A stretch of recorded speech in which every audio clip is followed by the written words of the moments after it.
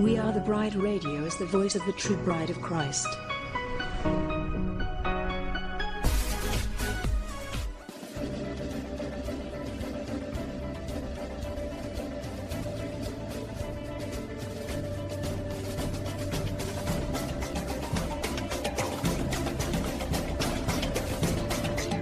WATB Radio seeks to inform and engage the bride of Christ to stand up and take your place in the army and the kingdom. We recognize our battle is not with flesh and blood, but with the principalities and the powers of the air. We are a ministry of prayer, and we highlight what God is doing through other ministries and ministers across the globe. We provide a platform for ministers and a place for the bride to come together and rally around each other, hold up each other's arms, and pray for one another. WATB Radio celebrates the various missions that God has called each one of us to in this army. So we desire to promote and enhance the bride as a whole. Go bride! Our soon coming King awaits.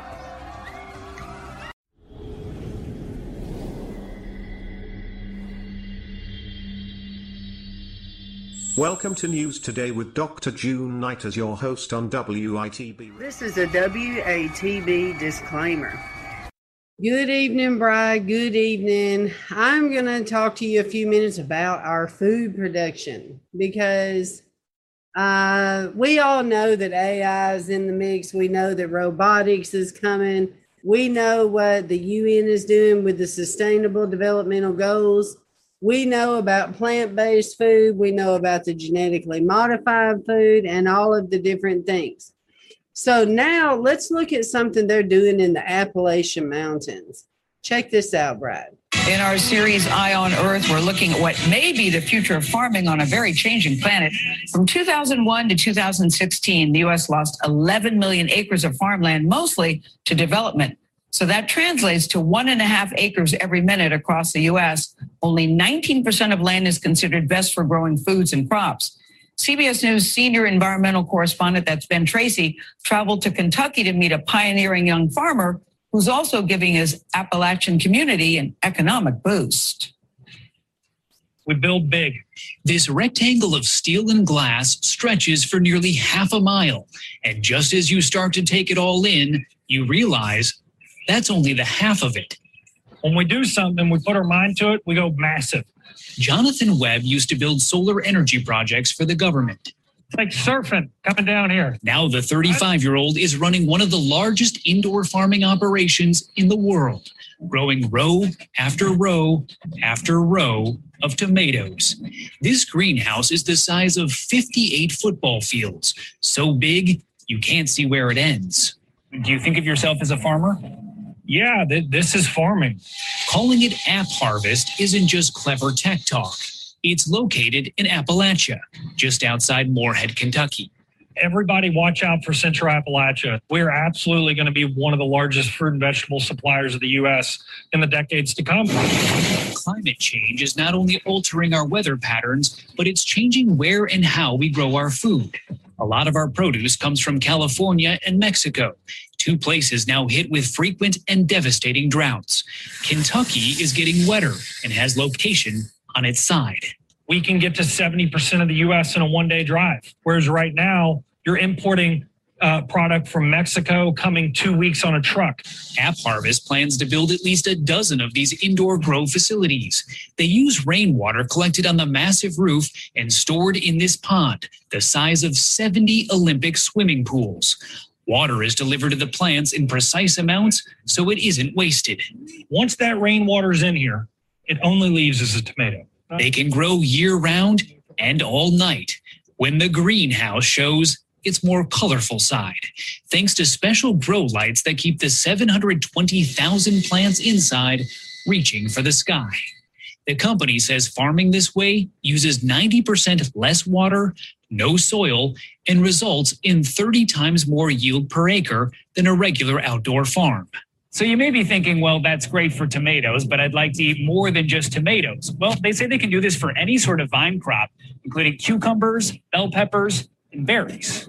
There are downsides. Building huge structures of steel and glass creates its own planet-warming emissions, and it takes energy to run all those nighttime lights. The tomatoes also cost a bit more than the ones grown in Mexico. But reinventing farming on a changing planet is crucial because the United Nations says the world's farmers need to grow 60% more food by 2050 to feed the estimated 9.3 billion people that will be living on the planet. This is 30 years away. We're not talking like great-grandkids need to figure this out. We're talking we need to figure this out. Webb has big backers, and sitting on his board of directors is a legend the food world knows by just one name. And I was terrified, is Martha going to like this tomato? So Martha Stewart, we got her a box. Martha calls, these are fabulous. They're wonderful. She posted them on Instagram. And that was the moment we knew we had a winner. How we doing? But for Webb, this hits home. He's from Central Appalachia, an area hit hard by the collapse of tobacco and coal, where 1 in 3 people live below the poverty line. You know, we shut down the coal mines and no one said what's next. AppHarvest has created more than 500 jobs at this one facility. The company has also given stock options to its employees. There were people in tears. People have never owned a car, never owned a house. At the top of the vines, we met up with Sam Smith, who used to harvest a much different crop, tobacco. When that came to a halt, so did the money. So it's hard to find, good, consistent work like this. It's a blessing. You got it. Webb believes he and his Orange Army are building a new future for Appalachia. It's a runaway freight train. Now it's a matter of how big is it going to be? How fast are we going to go? And that's saying something, given how big it already is. For CBS This Morning, Ben Tracy, Moorhead, Kentucky. Okay, Brad, I want to tell you, this is not far from us at all. I want to tell you that my dad is buried in the Appalachian Mountains. So this is, hits home to me because my dad's family, actually, they're all from Kentucky. My mother's family, they were all from Arkansas, but because he sang country music, that's what brought us to Nashville. So I was, thus I was born in Nashville. But in this region, they are really big in the farmland out here. So this guy is from the Appalachian Mountains, and he has figured out a way to mix technology, robotics, AI in with farming. Now, what we're going to do, Brad, is we're going to examine his website a minute. Okay, and we're going to look through several different things today. And this news broadcast tonight is only about this, because we need to examine this, because I believe this is just the beginning. Okay, now this is his website. I want you to look at the logo, of course. The logo, is just like 2 mountains, and it's AppHarvest. Okay, and they're very big into the sustainability report, which means they are partnering with the UN. So that right there gives us cause to pause. Okay, so he says we are producing for a better world. Okay, we know as we're studying logos and we're studying, the typical pattern of the UN, the Build Back Better, that right there is the clue as well. Okay, it says AppHarvest is on a mission to feed the future from the heart of Appalachia. That's another clue, that word right there. I've already told you that is one of the key words you need to know. Okay, growing fresh, nutritious fruits and vegetables for the betterment of people and the planet. We're building a sustainable, homegrown food supply that's accessible to all year long. Now, I know that Brock and Laurie, they are farmers as well. And, they try to have a greenhouse where they can grow things within the greenhouse. But it is actually with dirt, and it's, doing things where it starts in the greenhouse and then once it gets to a certain height, they kind of move it outside or whatever. So let's continue here. Farmers and futurists. Now, when you see the word futurist, that's another word that should cause you to pause, because it's part of this world where it's hard to explain. Let me just show you, because I know what it means, but I want to show you. All right, futurist.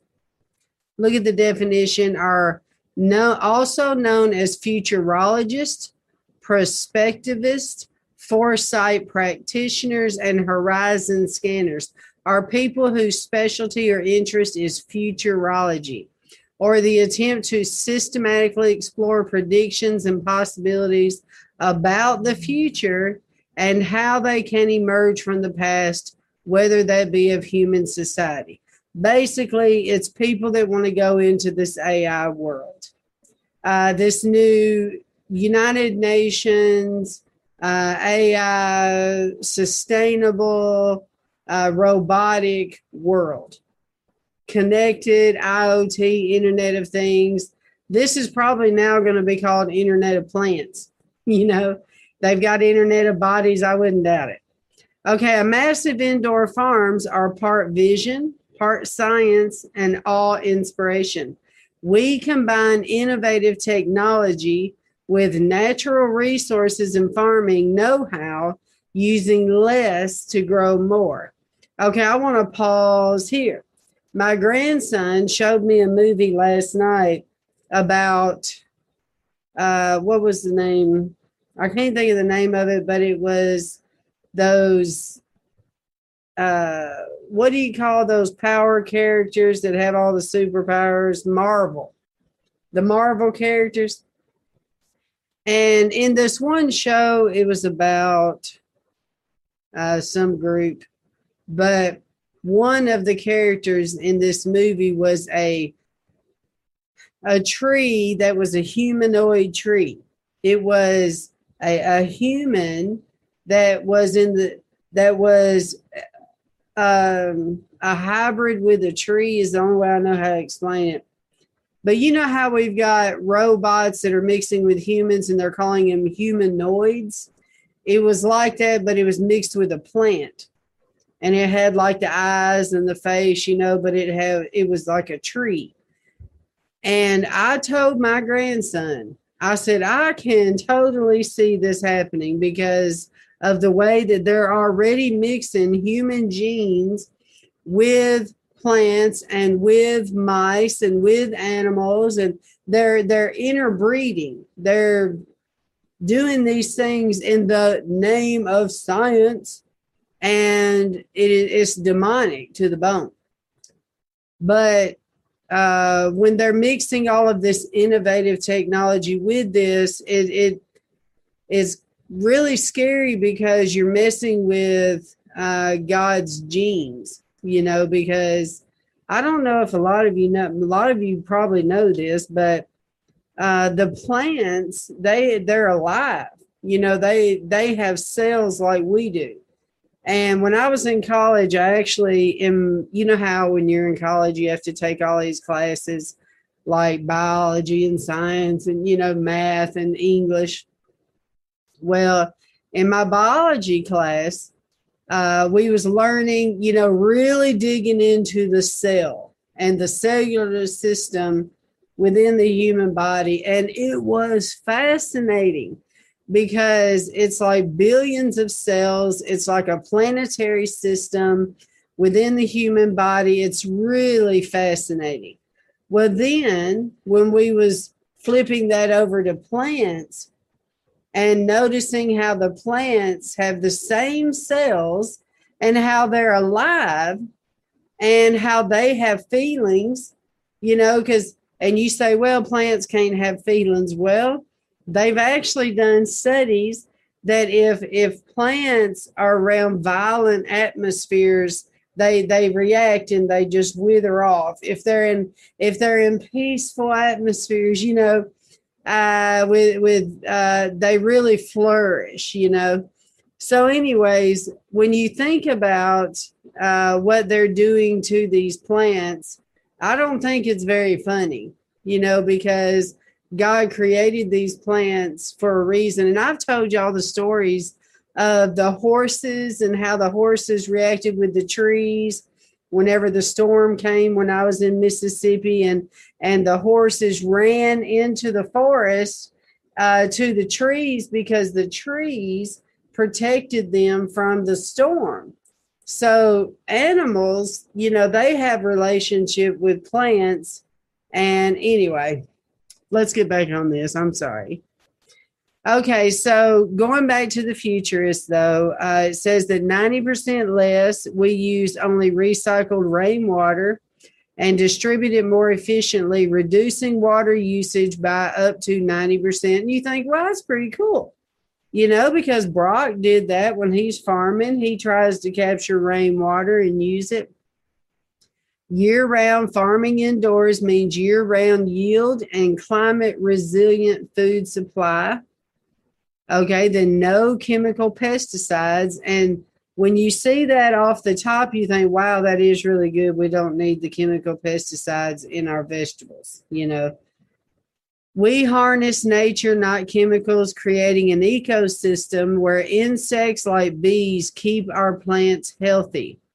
Okay, I'm telling you, Bride, just based off my little bit of research I did on this today, they may say that, but what they do to the root system of the plants, because with their technology, they have to control the root system of plants so that these vines do not grow out and just take over everything.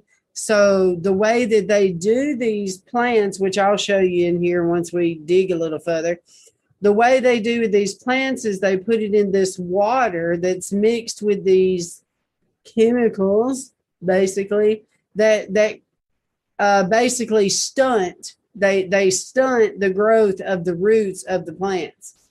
So to me, that is still chemicals. I mean, you're still, messing with God's deal here. Okay, 30 times more. Our 60-acre flagship facility is expected to yield 30 times more food per acre than traditional farming. Positively delicious. We cultivate without compromise. Our fruits and vegetables can go from vine to grocery out in less than a day. Grown with integrity, not chemicals. They are picked at peak freshness and come ripe with flavor and nutrition. It's like a healthy difference you can see, feel, taste, and love.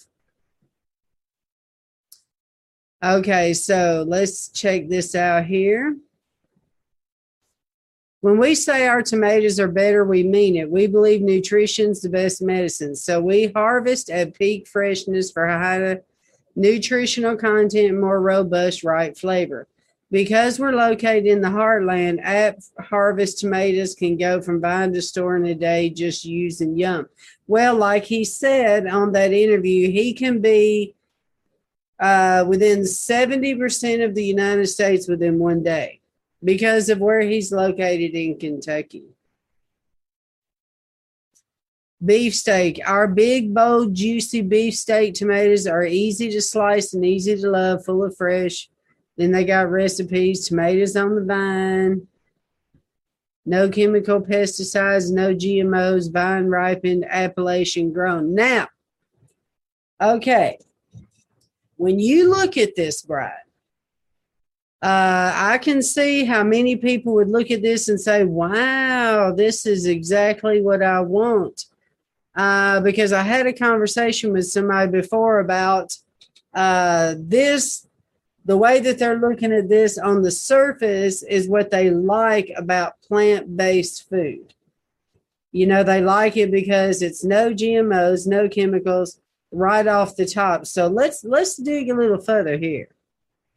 AppHarvest's tomatoes bring such delicious flavor to my dishes. It's like cooking straight from the garden. Okay, then you got recipes. Okay, so let's check out their ag tech. Controlled environment agriculture. We're farming for the future. And then they got a sign, indoor farming. Our controlled environment facilities help us farm smarter, which we know what that means, AI, so we can sustainably grow more healthy, delicious food on a large scale year round. Okay, so they're giving us an example here. So they're mixing rainwater with the sun, with natural pollinators, the bees, with the energy, nutrients, and local ag expertise. Okay, so they have a heat source that comes in the greenhouse. I guess that's what that symbol is a greenhouse. Okay, and then they've got whatever this is coming up to the bottom. Organic waste, CO2, zero ag runoff, zero chemical pesticides. Okay, that's acting like oxygen there. Oh, I see. Okay, so they've got like the rainwater that catches on the roof that kind of drops down in there. Sun comes through the roof. The bees, energy, nutrients. Okay, all right. Our process is better for both people and the planet. So here's how it works. Recycled rainwater. United Nations studies predict the world will need up to 70% more food by 2050. With more than 75% of the world's fresh water already devoted to agriculture, water scarcity will be a significant limiting factor in growing more food. That's why we developed a 10-acre retention pond and cutting-edge circular irrigation system that meets all our water needs using only recycled rainwater. Listen to this. Constantly aerated with nanobubble technology. The retention pond holds the equivalent of nearly 70 Olympic-sized swimming pools of water.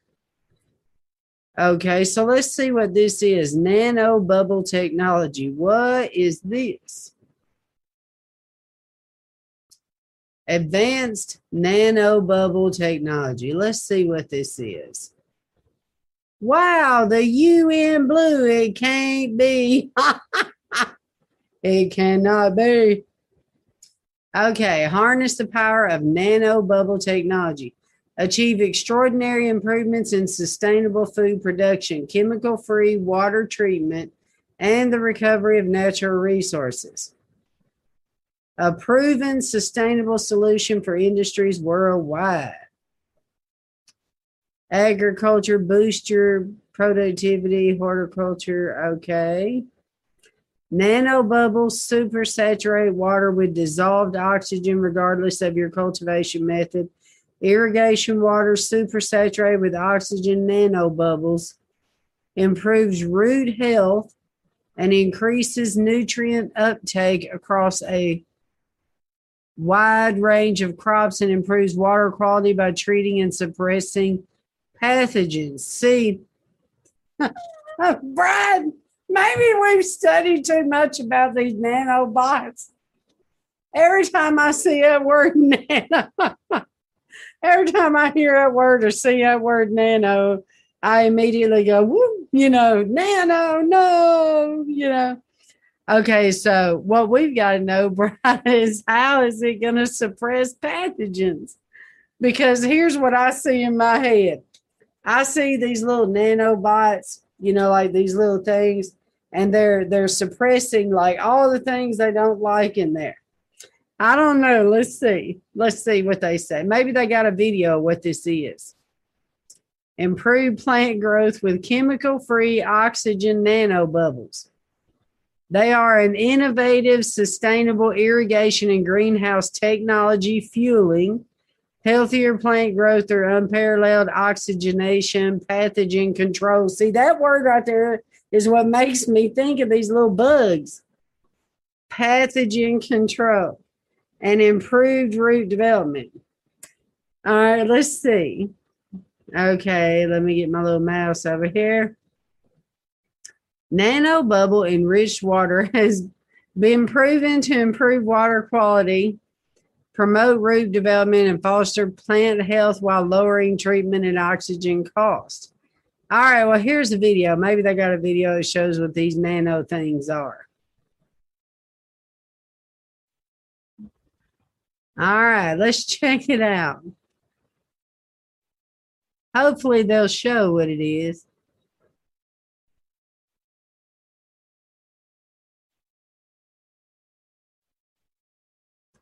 All right, let's see.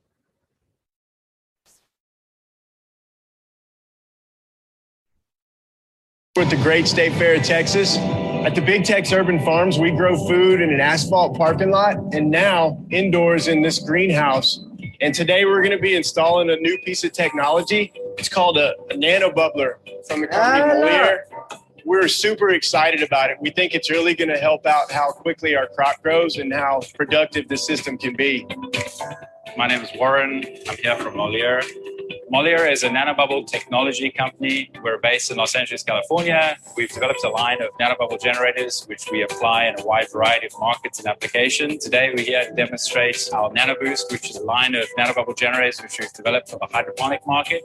And we're here to show you just how simply these can be installed, how easy they are to operate, and the differentiator, how effective a nanobubble aeration system can compare to conventional ways of delivering oxygen to water. My name is Chris Higgins. I'm one of the owners and general manager at Ford Americas. And our goal today is to show grower an option in better managing the root system, which will allow them to produce plants year-round in a hot and humid condition to service local markets. It's been almost 2 months since we've had the Moliere installed. And so it's given us a good amount of time to judge its performance. And so far, we've really been impressed with what we see. About a month ago, we actually lost power to my greenhouse, so I had no air conditioner.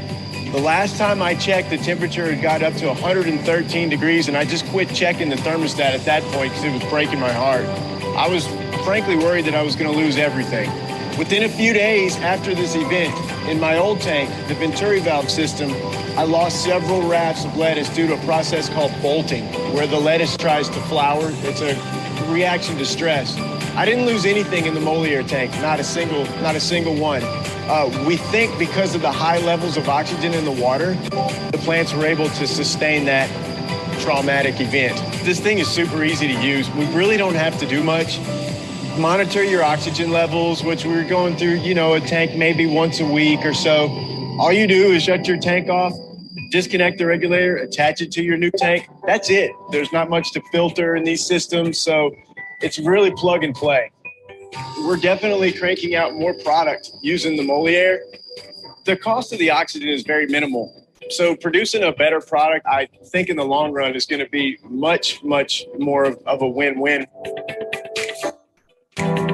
We know that oxygen is super important in hydroponics. It's going to help alleviate summer stress, heat stress, helps promote faster growth, and gives you a better product in the end. Big Tex Urban Farms State Fair Project, we're all about growing and harvesting and donating produce. We give everything that we grow away to the local community. We're trying to feed people. We're trying to grow as much as we can and maximize the resources that we have.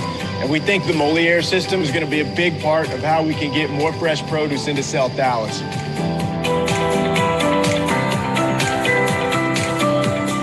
So he mentioned a thing we need to talk about, Bryce, called hydroponics.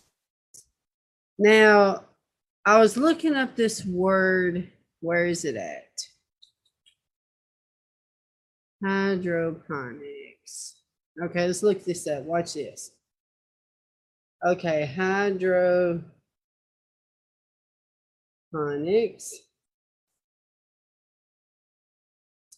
Okay, let's see here. It's a type of horticulture and a subset of hydroculture, which involves growing plants, usually crops without soil, by using mineral nutrient solutions. In other words, chemicals. Okay, so let's see. Mineral nutrient solutions in an aqueous solvent. Terrestrial plants may grow with only their roots exposed to the nutritious liquid, or in addition, the roots may be physically supported by an inert medium such as perlite, gravel, or substrates. Despite inert media, roots can cause changes of the pH, and root exudates can affect rhizosphere biology. The nutrients used in hydroponic systems can come from many different sources, including fish excrement, duck manure, purchased chemical fertilizers, or artificial nutrient solutions. Plants commonly grown hydroponically on inert media include tomatoes, peppers, all the things this guy said he grows inside this, the greenhouse. Cucumbers, strawberries, lettuces, cannabis, and model plants like whatever. Hydroponics offers many advantages, notably a decrease in water usage in agriculture. To grow 1 kilogram of tomatoes using intense farming methods requires 400 liters of water. Using hydroponics, 70 liters, and only 20 liters using aeroponics. Since hydroponics takes much less water to grow produce, it could be possible in the future for people in harsh environments with little accessible water to grow their own food. Okay, so we all know, Brad, what is coming in the future. We all know as well that, Bill Gates is buying up all this land. And it's not just Bill Gates, but it's some other people, that are the elite are buying up all this farmland. So, and we also know what is happening to our food production. So this whole thing just causes us to pause. Okay, let's check out their hybrid lighting. Our hybrid lighting system substantially increases how many tomatoes we can grow. We combine 3 invaluable sources of light: sunlight, efficient LEDs, and high-pressure sodium growing lights, which double as a heat source during cooler months. Our facility's roofs are composed of diffused glass to allow the maximum amount of sunlight to travel consistently across our tomatoes. But I tell you what, Brad, this kind of stuff makes you not want to eat anything from the store, don't it? I'm telling you. Artificial intelligence. AppHarvest's team of advanced engineers, including those focused on machine learning. Oh, y'all know what that is, Brad. Machine learning is where the machine can think for itself. Embedded software and perception have developed intelligent robots that help manage high-tech indoor farms. The robots evaluate crop health and provide real-time information that improves sustainability efforts, such as detecting and eliminating pests naturally. Wow. Wow. So the AI can pick up when a bug is around, and then it acts and gets rid of the bug, helping our indoor farms successfully grow fruits and vegetables free from harsh chemical pesticides. Of even greater benefit, though, is how the artificial intelligence will be able to precisely predict crop yield, which has long been one of the key challenges in agriculture. Many downstream decisions, from work scheduling to transportation to retail planning, are based on yield. And any deviation between projection and actual yield can result in fire drills for numerous functions to adjust for the change. AI helps solve for that. Okay, robotic harvesting. AppHarvest is working to develop and deploy universal robotic harvesters to provide a baseline of harvesting support alongside our crop care specialists who focus on more complex tasks. Our robots can be configured to identify and harvest multiple crops of varying sizes. In recent years, they have collected the world's largest data set of tomato images, enabling them to identify more than 50 varieties across varying stages of maturity. Each robot uses a set of cameras combined with an infrared laser to generate a 3D color scan of an area to determine the work it can perform. Boy, it's kind of freaky. I mean, we showed the video, Brad, of what was the name of that robot? The robot that they're going to use for the elderly. What's that? It's a woman's name. And she looks like a human. Sophie, that's it, Sophie. And she has a face that looks very real. She has 3 cameras right on her chest. And she has like cameras on her legs. Her camera is like infrared. It is able to tell, it's able to read everything about that human. It will be able to tell everything in the room. It like scans the room. It'll be able to tell their vital signs. Even if they're depressed, it'll be able to tell everything. So I kind of see this same thing that they're talking about when it comes to robotic harvesting over plants. So they've got like these lasers that scan. They know the different maturity levels of all the plants and what to do about it. Each robot uses a set of cameras combined with an infrared laser to generate a 3D color scan of an area to determine the work it can perform. Once it maps the tomatoes, the robot assesses their orientation and determines if they are ripe enough to pick. Oh, no way. No way. That is kind of creepy. And the reason I say that, Brad, because I am thinking of an elderly person. And I know my mind, y'all are probably thinking, this woman's mind.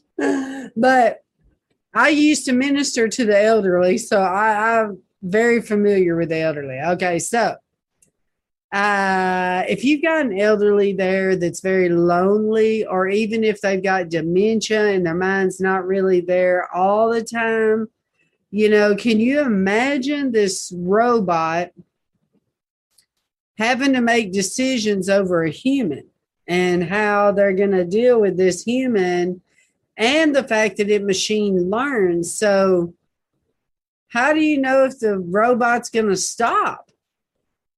I mean, do y'all get the vision I've got? I mean, what do you know that thing's going to do? I mean, and then, okay, not only that, but I mean, you know, like just think about this a minute, because who is controlling the robot? I mean, how do you know that thing is not connected to somebody in China? We've done all this research. We know that they can tap in, you know, so this is just creepiness on a stick. That's all I can say about it. Okay, so let's continue. So the scan enables the robot to find the least obstructive and fastest route to pick the crop ahead of the arrival of the robotic arm and gripper. Each robot can be programmed to make other quality assessments as well. It can identify hundreds of tomatoes in a fraction of a second. I mean, don't get me wrong. We all like, yes, I mean, we're all about, you know, getting better at society and having, you know, there's no problem with having robots. It's not the problem of robots helping in business. But when you think about the other things they want to do with robots, and if they can do this with tomatoes and go in there and just pick a fresh little, you see what I mean? Like, if they have this much sense that they can go in there and just pick a little tomato and not harm it at all, I mean, you can imagine, you know, what they can do with humans, you know. Okay, so each robot can be programmed to make other quality assessments as well. It can identify hundreds of tomatoes in a fraction of a second. Wow, that is crazy. hundreds of tomatoes it's analyzing in a second without having to connect to the cloud. Plus, keeps score on its success rate like a video game. Ooh, creepy.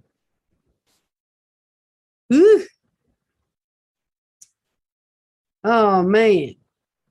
A built-in feedback mechanism, which means machine learning, constantly evaluates its efficiency so the robot learns how to harvest any given configuration of fruit most effectively. Oh, I don't even want to think of what that technology can do. You know, I thought that too, Amy, about the LED lights. Amy on one of the chats says LED lights transmit Wi-Fi as well.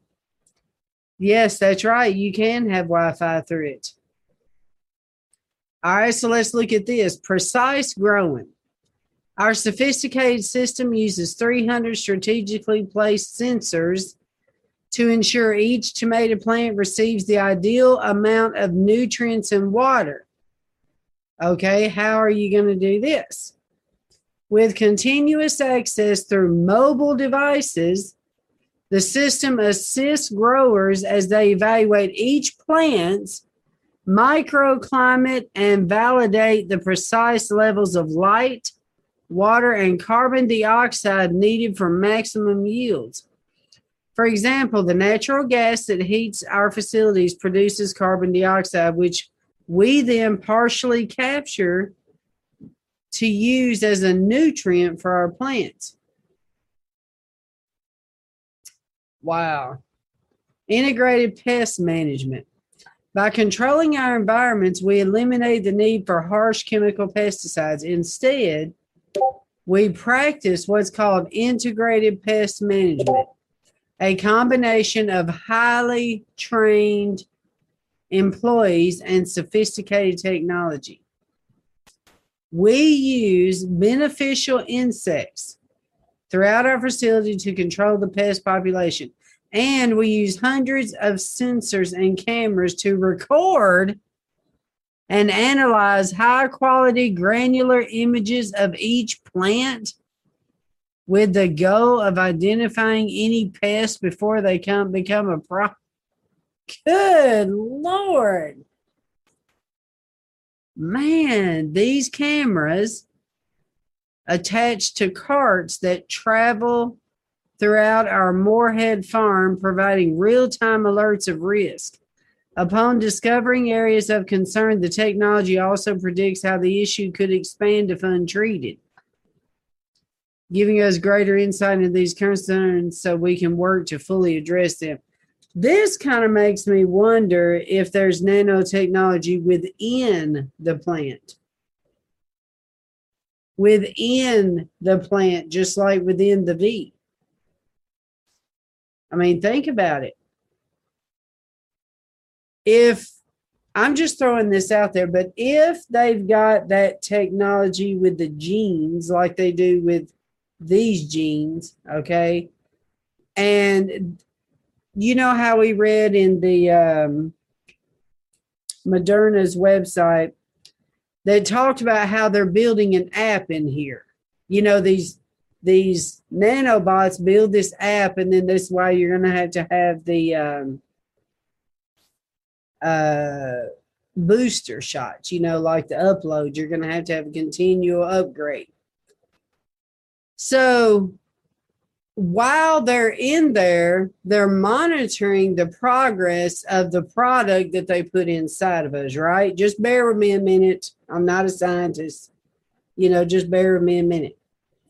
Okay, so if all of this that we've learned about through the Internet of Bodies, the Internet of Things, the Internet of medical things, okay, if they can do that in a human, and they can constantly report back to doctors and report back to them what's happening with their product, they can do the same in a plant. So when they say this, and they say that they've got these sensors that measure the health of the plant, then that's what I see could possibly be doing that there, but I don't know. I mean, I haven't read it or anything. Okay, natural pollination. Tomatoes are flowering plants and only bloom for up to 3 days. It's a short window during which to achieve levels of pollination for maximum yields. We use 500 beehives, each holding up to 125 bees and their queen, to pollinate our more than 700,000 tomato plants. Wow. Wow, that is amazing. These bees pollinate through what's called buzz pollination, a process in which the variations or the vibrations from their wings remove and collect pollen. That action fertilizes the flowers, prompting them to bear fruit. Our technological systems consistently monitor the pollination across 68 bays and 684 rows of plants. Pause. I was listening. Who was it?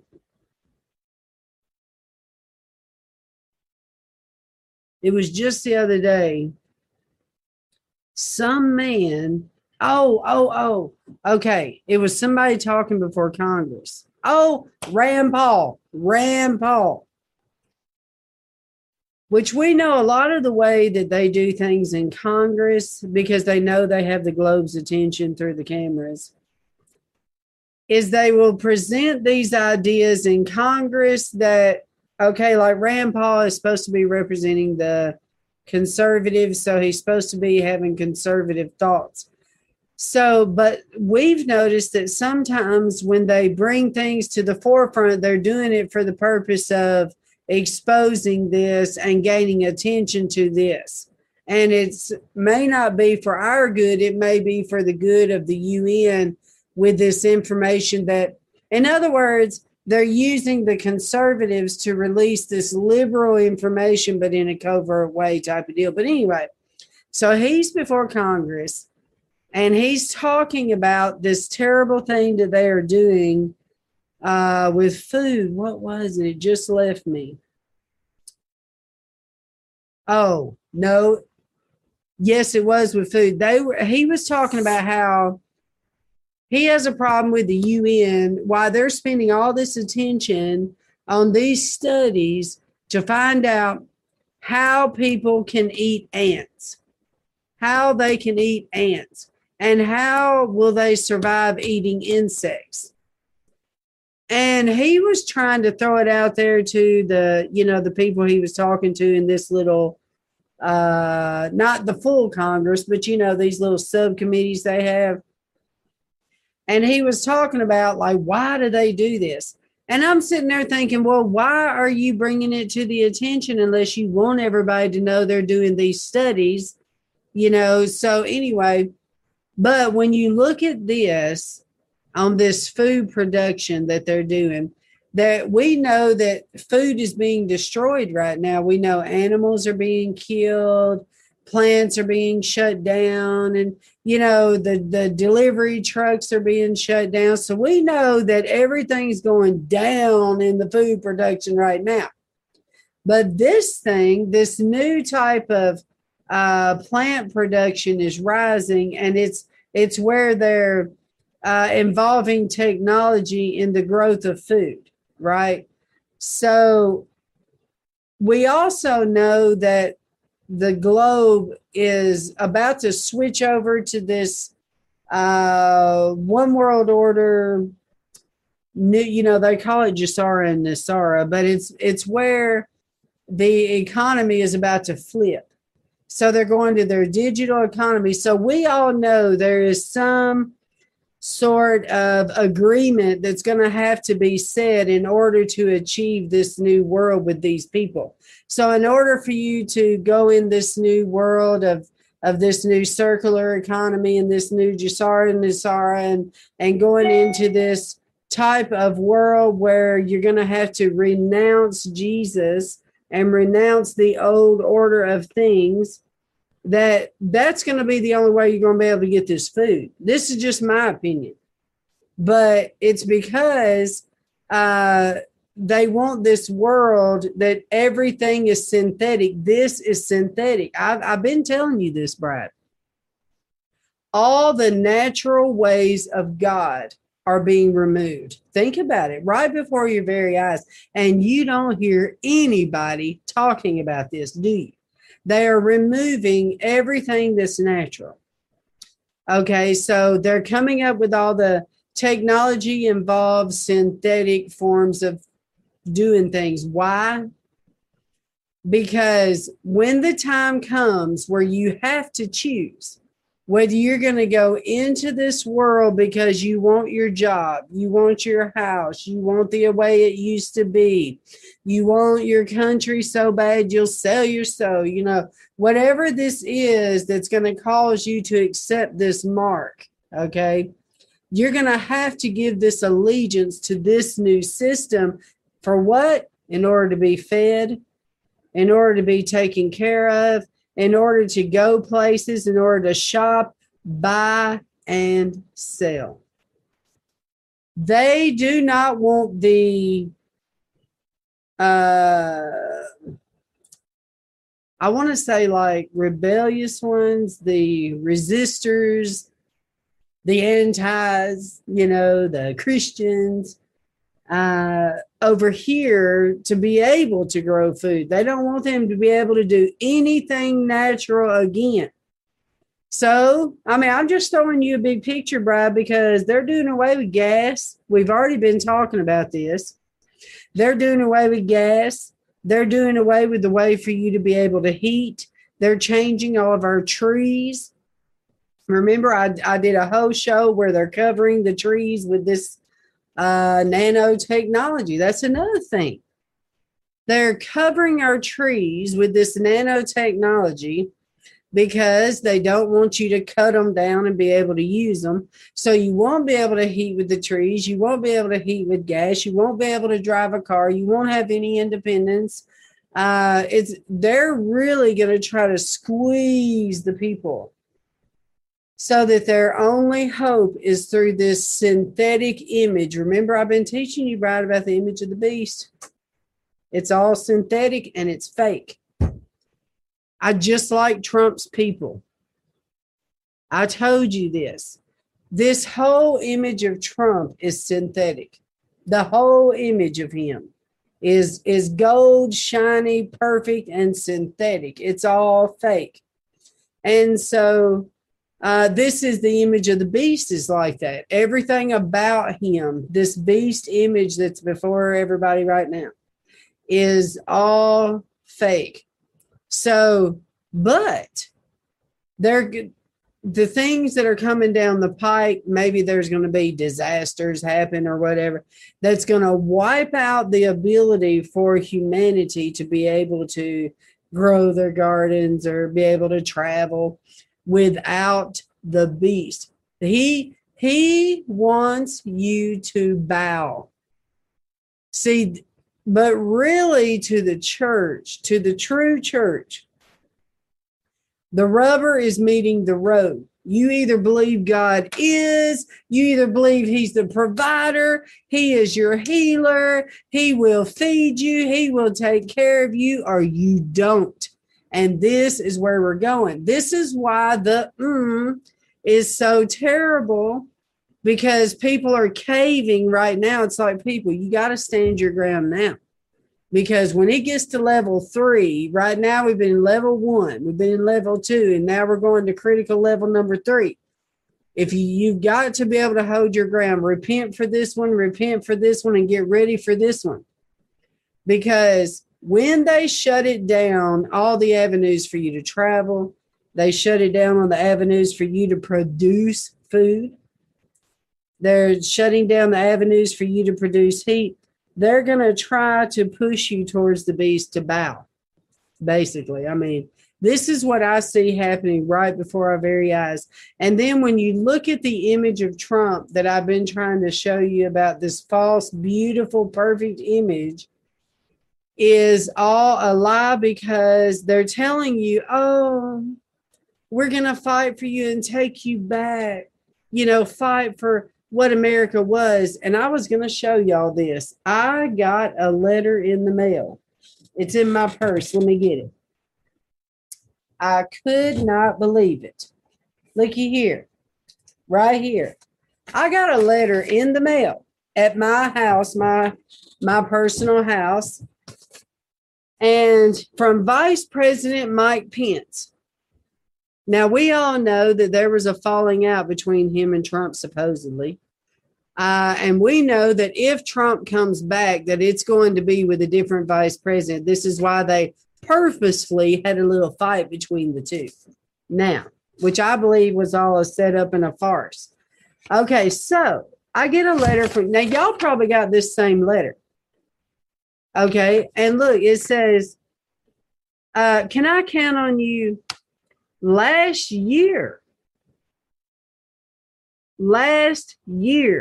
I launched Great America Committee as a way to give vital campaign support. Listen, to principled, we know that word principled is the Noahide laws. What else do we know about Vice President Mike Pence? We know that he just spoke at the World Unity event with the Moonies, with Paula White, and with that Scott dude. Remember the Scott dude, the one that just spoke at the Democratic deal when he gave the answer to Biden? And it was such a farce, remember, because I covered that event. And I'm like, what a farce, because he is up there talking just like the Democrats and trying to make it sound like that it's a good thing. But see, that's what that America First is. So then I was looking at this, So Vice President Pence just started this event called Great America Committee. And listen to what he says. To support principled, which we know is Noahide laws, conservatives running for office. Oh, wait a minute, sir. Excuse me. I thought only conservatives were supposed to go through President Trump for the America First agenda. So are you working with President Trump, or what's the dealio here? So he says, against the radical left Democrats who are putting our freedoms, remember that word freedom, and our values in such grave danger. You were among the stalwart patriots who offered your support. Okay, all right. So I'm looking at this and I'm thinking, oh, hold on here a minute. Hold on here a minute. How do you know that I donated to President Trump at one time? Unless you have his records. So if y'all are on the outs, how do you know that I gave a donation to President Trump once upon a time? And how do you have my address, sir? My personal address. Do you hear where I'm going with this, Brad? And then he says, but with the socialist in total control of Washington right now, and the 2022 midterm elections stepping up to be the most critical in modern history, our work is unfinished. So I would like for you to be a founding member of the Great America Committee. So since I'm on this subject, let me just show you, Brian, what a farce this is, because it happens to look just like the America First website. And the reason I'm telling you this, Bride, is because they're all in this together. They're in this together for their UN globalist idea, their plan. All right, so let me move this over here. And let's just look up this group. Okay, he calls it Great America Committee. What is this? Well, look at here, greatamericacommittee.com. What is this? Bam. What do we see right here? Oh, Bride that's been studying the logos with me. What do we see right here? What is it? Great America Committee. Now, what logo does that look like? Can somebody tell me? How about let me just show you? Let's just go over here to Donald J. Trump. What? It's the same logo as Save America? It cannot be. See that logo? And see that logo? Wow. Are they working together? Wow. Looky here at this little farce. Look here, it says join Great America Committee with a picture of him and President Trump. It can't be. And let's just go right over here and just look this little event up. Okay, so you got Mike Pence, Unity, Moons. World leaders call for unity at what? The international rally. What? It can't be. Looky here. As the head speaker. The head speaker.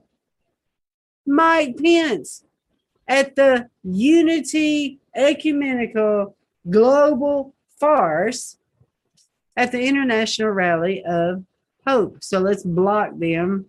Because let me just tell you this, Brad. This website, the Washington Times, is owned by the Moonies.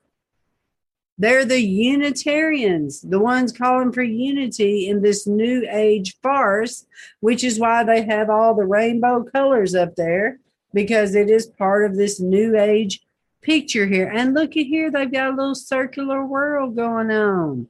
This is the very one that had, look at her with her hands like this, like the Hindu religion where it says, I honor the God in you. But this is the same one that Paula White spoke at. Okay, so I just wanted you to see this, and then let's go back over here. Okay, and then go over here to Mother Jones. What does she say? Pence and Pompeo headlined an event mounted by a group that says, the Christian era has ended. Well, you cannot make this stuff up. So, going back over here to join the Great America Committee, want to show your support, donate today. And then who are they donating to, Brad? I think this will show you clearly where Mike Pence is. Looky here. WinRed.com. WinRed.com. America first. What do you know? So he is sending this out to everybody, asking them to donate. See how they're hitting everybody from one side to the other. Now, let's go back over here and get back on the food production.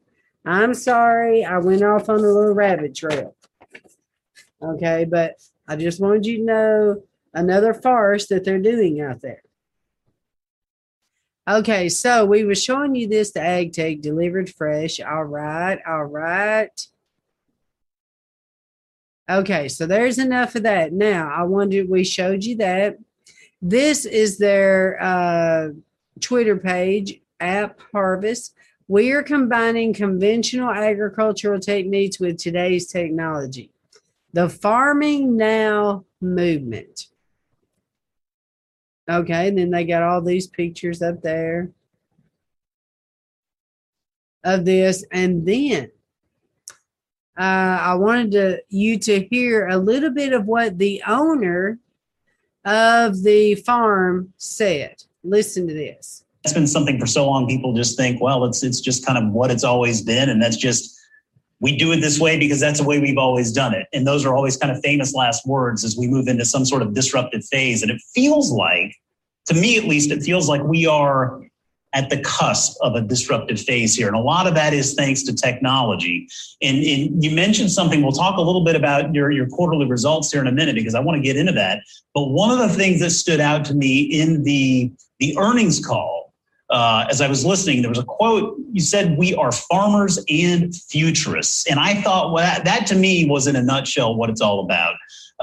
Because our service is so focused on technology, 5G connectivity, and all of the different benefits we're going to get from that. I was hoping maybe we could talk a little bit about that idea that you're farmers and futurists. I mean, what are the things, what's the technology that you're looking toward to help you change this space? Well, the last great technological revolution in American farming is really when the tractor was introduced. And there's been nothing more impactful on farming since that time. And now it's AI, robotics, and using data to make decisions.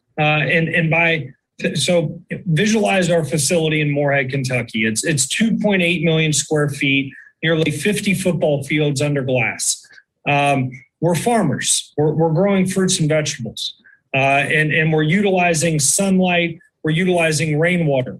But the futurist piece is we've combined a technology team with a great plant science group that, yes, we're using nature for what it's good. So, for example, we use integrated pest management, good pests to kill bad pests. We use bees to pollinate our plants. We use completely recycled rainwater. But then there's the other side, and introducing robotics that's operating on AI, that's collecting data in our facility and making data-driven decisions. And for young people, we've invested heavily in high school education here in this region.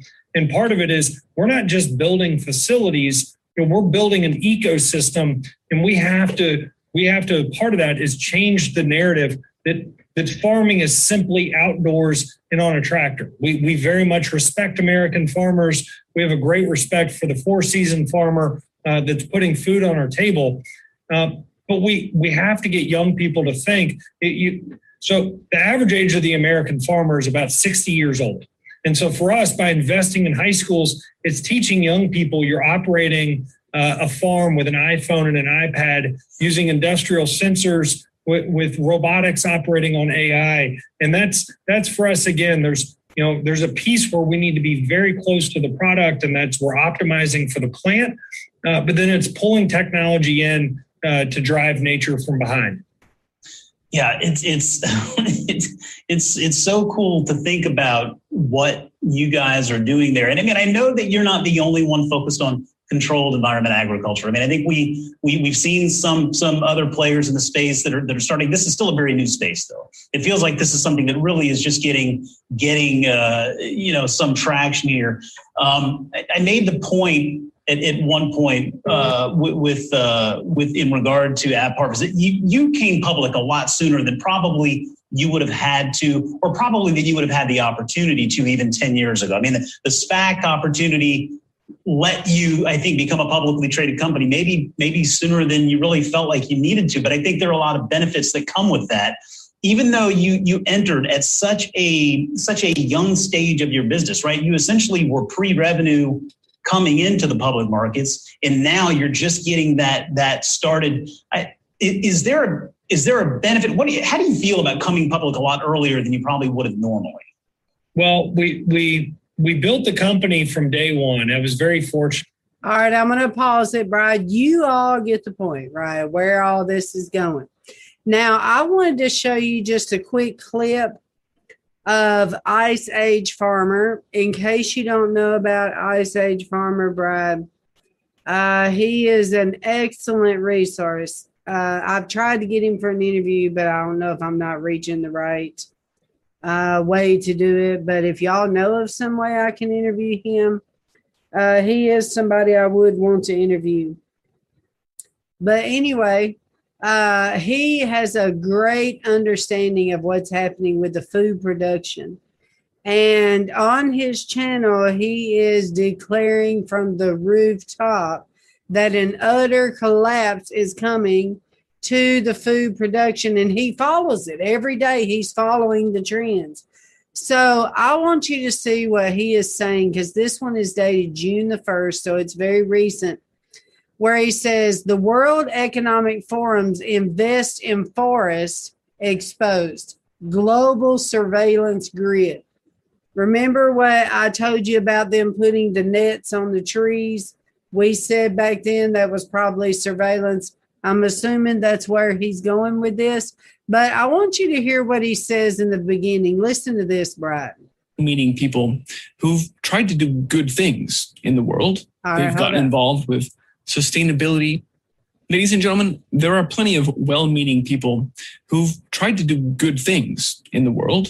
They've gotten involved with sustainability efforts or animal rights groups or biodiversity preservation initiatives or deforestation prevention programs or promoting the vegan diet, whatever. They find somehow that these well-meaning organizations are actually not what they seem. There's more to the story there. Right. And in fact, they're more like cover stories for agendas of control. Yes. For Agenda 2030, for the World Economic Forum's Great Reset and Fourth Industrial Revolution. Such is certainly the case with the document I want to share with you today, which is being released from the World Economic Forum itself, entitled Investing in Forests. I haven't the seen business this case. Now, behind this document is their new project, 1T.org, which sounds fantastic. Which it's is an what ambitious President project Trump with the goal was of a part launching of. 1 trillion trees by 2030, of course. So how can that be a bad thing? I mean, is this just one good thing that they're doing amidst a sea of evil agendas? Or again, is there more to the story? Right. Let's take a look at this today, because I think what we'll find is that investing in forests is actually intimately tied with the Agenda 2030 attempts to take total control over all resources and economic activity on the planet. Let's talk about it. I'm Christian, and this is the Ice Age Farmer broadcast. And I want to begin by starting with the authors of this new World Economic Forum report, Investing in Forests. Among them, none other than Nicole Schwab herself, the daughter of Klaus Schwab. Here she is talking at the Investing in Forests Sustainable Development Conference 2020. Nicole went, like her father, to the Harvard Kennedy School there at Harvard to get a public policy degree. She didn't study under Kissinger like her father, but she also is author, as you can see down here, of Heart of the Labyrinth, a spiritual parable offering a message of earth-centered wisdom. Oh, so she's part of this Gaia worship cult. Let me tell you something I know about this, about the labyrinth. Okay, remember, Bride, how I told you that in the church, there's two different sides, just like Republican on the right, Democrat on the left. I told you have NAR, which is the New Apostolic Reformation on the right, and you have the emerging church on the left. Then I told you that in Israel you have the, what do they call them? The Orthodox Jews on the far right, and then you have the left. Okay, well, it's the same here. In the left side of the emergent church, which is now they're all blended together, but they want you to think that they're different. But in the emergent church, one of the practices that they do is their services are very ecumenical. So some of them will actually have labyrinths in their church. And what they are is it's a meditation prayer farce, because they have like this thing in the floor that looks like this, a swirly pattern. And you kind of pray and you kind of walk to the center. It's like a meditation, hypnotist thing is the way I see it. But it is part of centering your thoughts, centering, going to the God within type of deal. So when I see that labyrinth, that's what I think of. And that's why this is her role there at the World Economic Forum, is New Age, the Investing in Forests project. When we look at the document and what it is that Nicole Schwab and the World Economic Forum are talking about, it starts off with some relatively ambiguous but just generally environmental sounding language from the executive summary. In the face of interconnected crises of nature loss, the biodiversity appeal, and climate change, investing in forest conservation and restoration can benefit businesses as they become leading actors in this transition to a nature-positive net zero economy. So already we see we're tied to this net zero carbon emissions total enslavement program. Yes. But again, the executive summary has just got some flowery language about how if we don't invest in forests, then there won't be an environment in the future and we won't be able to make a profit. Here's a little bit more from this document. Businesses now need to invest in forests. They are able to secure new economic opportunities there. That sounds like there's more than just planting trees, right? Let's keep reading and find out what they're talking about. Using their existing assets to support forests. Well, we can also fund forest conservation and restoration, even if outside their core business, as part of our broader decarbonization, nature-positive, sustainable strategies. So again, net zero. And then it's not until we read down here, what are these monitoring tools that are being described for the supporting the forest's effort? Monitoring is a word that actually appears tens of times in this document. Let's just set that aside for a second. The document then goes on to say that now that we're building back better, we have some social momentum to capitalize on. So now is the time for you and your organization to invest in forests. In fact, the number of corporate commitments to reach net zero has doubled over the past year. We saw Visa and all the major airlines and other companies coming out and saying we're going to drop and become carbon zero by 2050, sometimes by 2030, depends. And then the document goes on to highlight a few different case studies of big companies that are already investing in forests, which is great because finally we can get a taste of what the heck that actually means. Amazon, Nestle, Suzano, Salesforce, Robobank. And if you look at what they're doing, it says, Amazon's throwing $100 million investing in forests. Sounds generous. Nestle supporting restoration in Ghana. Suzano conserving lots of forests in Brazil. Salesforce creating forest tools. Robobank supporting reforestation with $1 billion. These are some big dollar amounts and lofty sounding goals. Let's take some closer looks. Starting with case study number 1, Nestle. We're transitioning away from avoided deforestation, in other words, harm reduction, to positive action for forests. All right, Brad, you can all watch that because I really like the guy. But I'm going to move over to one last thing I'm going to cover tonight before I get off here is Amazon. Have you heard about this? Somebody sent me this link today. If you are on these devices, you need to get off these devices. I've been warning you about this. I wrote about this in my book. Get rid of Google Home. Get rid of Alexa. Get rid of all that mess. I've been showing you about the mesh. Okay, let me explain this to the new people watching me that don't understand a word of what I'm saying. Okay, I hope not to get too technical, but I'm going to try to explain it. Okay, in the old world, you have the way that you connect to the internet is you have like a router and it connects and shoots like a straight beam through the wireless internet to a computer. Okay, so you have like a straight beam of wireless internet that's going this way. Okay, then over here you have a device this way. And then over here you have a TV this way and you have this. So it kind of shoots out through the router through these different ones unless you're wired. If you're wired like this laptop that I'm doing this show on today, we're in a building, it's in a business atmosphere. So we have Ethernet cords. Okay, so the Ethernet cords carry the internet from the router and from our modem and carries the internet from there over to here, which gives it a solid shoot to where it's not all breaking up and falling apart.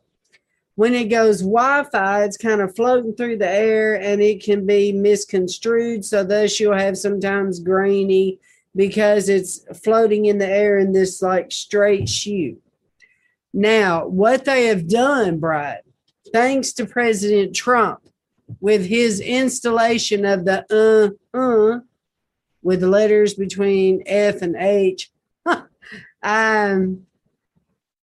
what they have done is created a mesh. That is a term you need to know, Brian. It's called mesh. Okay, the mesh is like a spider web. Okay, so because of this 5, you know what? It has opened the door to the beast. I'm talking the beast, because now everything around you is connected. Because I wrote this in my book from 2012, when I wrote that book, The Mark of the Beast, that there back then, through my research back then in 2012, there were billions of computer chips dormant all over the planet that were already placed there for the moment that we're in right now. So we know that clothing now contains internet. LED contains internet. They're actually putting it in grass now. They're putting it in road systems. They're putting it everywhere. So now we have the beast. The beast is like one big spider web. It's the mesh. It's where everything is intertwining, because it's one big mesh, like a blanket. I've showed you videos when we did our 5 and 9 hour research projects. When we did those very long shows, we went down the rabbit trails and we discovered the mesh that's taking place. Actually, let me just see if I can show you a picture. Okay, let me type in wireless mesh network. There you go. Okay, and let's see if they've got a good image. All right, so see how it is? It's where everything like this is connected. And so like this, here you go. There, here it is. Here it is, Brad. Okay, so global wireless mesh network. This is what it looks like. It's like one big spider web of internet, and it's where everything in the entire globe is connected.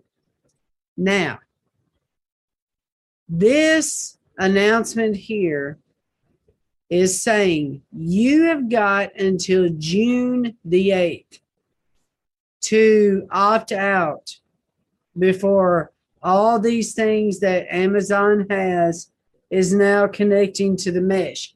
Okay, so now that you know what the mesh is, listen to what this woman has to say. Listen to this. Hi, everyone. And well, it's June 1, 2021. I'm hoping that all of you don't have any of these Amazon devices like Echo or Ring. My suggestion, if you do, throw them out. If you're not going to throw them out, you need to hear this. Amazon US customers have 1 week to opt out of mass wireless sharing. Okay. Yeah. That people have these devices is really remarkable because, well, let's see. Amazon facing 75,000 arbitration demands. Now it says, no more arbitration because Amazon has to pay the filing fee for all of those arbitration demands. So Amazon said, well, sue us. Okay, why do they have so many suing them? Because Amazon is recording and keeping everything that it hears with echo. That's right, which is what I've been telling you. It's probably not a good thing for you to hold on to it, but if you just can't get rid of it, all right, this is what they're doing. You have until June 8 to opt out. If you don't, you're in. You are in their mesh network. Customers have 1 week to opt out of a plan that would turn every Echo speaker and Ring security camera in the US into a shared wireless network. Yeah, the company is saying they want to fix connection problems for their smart home devices. I don't know. I think Amazon is deceiving us. I like this woman's voice. She's got a really cool voice. Okay, I'm going to show you the article where they actually talk about this. Look at this, Brad.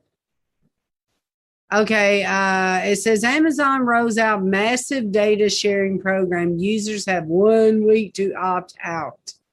An experimental service by Amazon will automatically turn every Echo speaker, Ring camera, and other Amazon device into a shared wireless network. Customers in the U.S. have only 1 week to opt out so that their internet won't be shared with neighbors. The new service called Amazon Sidewalk is part of the internet giant's plan to fix connection problems for its smart home devices. It works by sharing a small slice of your internet bandwidth with nearby neighbors who don't have connection and vice versa, so as to create citywide mesh networks that help keep Amazon devices connected at all times, even when home Wi-Fi is unavailable. It's particularly useful to small devices that don't require a high bandwidth connection, such as smart locks and pet trackers. And, okay, pet trackers and what other kind of tracker?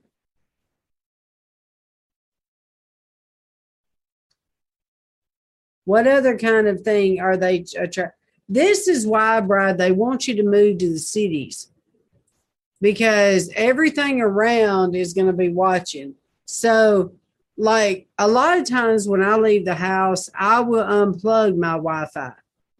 And a lot of people, they'll unplug their Wi-Fi at night and they'll unplug it when they're gone, and et cetera, et cetera. But according to this, it doesn't matter, because everything that's in your house is going to just connect next door. Everything is just going to connect everywhere. So in other words, Bride, this world that's here, you won't be able to have a choice. The beast is ramping up its eyes. Remember, I told you Lucifer does not have eyes everywhere like God does. So he has to have this Luciferian technology to have his eyes. Okay, so let's check out Amazon Sidewalk. Amazon devices. Okay, so look at the same Facebook characters here. Amazon Sidewalk is a shared network that helps devices like Amazon Echo devices, Ring security cams, outdoor lights, motion sensors, and tile trackers work better at home and beyond the front door. When enabled, Sidewalk can unlock unique benefits for your device, support other Sidewalk devices in your community, and even locate pets or lost items. How about locate humans? This is for surveillance grid, really, is what this is. Amazon Sidewalk creates a low bandwidth network to help Sidewalk bridge devices, including select Echo and Ring devices. These bridge devices share a small portion of your internet bandwidth, which is pooled together to provide these services to you and your neighbors. And when more neighbors participate, the network becomes even stronger. So now my question would be, are they going to start giving away these devices? You know, so people will have this. You know what I'm saying? All right, let's see here.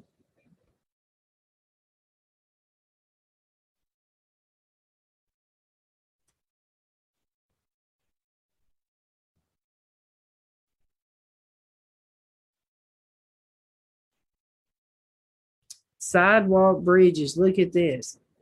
Echo Show 10, so you can get a pad, an Echo, all new Echo Dot, Ring floodlight camera, motion activated, Ring spotlight cam wired.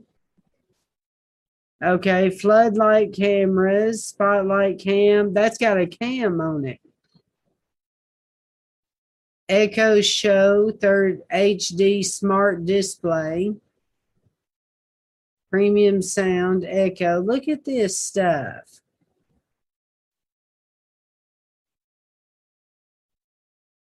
Wow. Well, the mesh is growing. So, Bride, this is all I have for y'all tonight, and I will see you all tomorrow. God bless and have a good evening. Author and White House correspondent Dr. June Knight has published 10 books. As she traveled the country in obedience to God-serving ministries, her books are about the bride of Christ, preparing the church for the end of days, persecution, purity, and spiritual warfare. She even wrote a book revealing the pain and struggles of her own life called Testimony of a Broken Bride. Jesus is the true husband. Her books hope to help families make right decisions in the coming days about the mark of the beast and to choose Jesus over the beast system. Released 4 books this year about current day situations such as judgment, technology, tribulation days, and more. These 4 books released in April of 2020 after she left the White House and exposes what she knows about President Trump and the Antichrist agenda. These books reveal apostasy plus idolatry equals judgment and it's for the harvest. Dr. June reveals the great divide in the church in this hour due to the great deception. Explains what is the ecumenical movement, new apostolic reformation, and false religions, exposes the one world religion agenda. Dr. June exposes the new world order and satanic agenda. This book exposes the lie of the new apostolic reformation evangelicals who have surrounded the president and is partnering with the beast system. This book chronicles 40 days of repentance and casting down 40 idols in our nation and church. This book reveals the biblical pattern of judgment and the current judgment. What is the pattern of God's judgment? Why does he judge? What is my role in this? This book discusses now that we know apostasy plus idolatry equals judgment. Where do we go from here? How do we prepare? What do we look for? What about technology? The human implantation chip, etc. So purchase the American Quad books today before they shut them down. Be alert. Be informed. Be equipped for the war ahead. Or go to www.gotreehouse.org and purchase all 10 of Dr. June's books today on sale. If you are interested in writing a book, please go to treehousepublishers.com.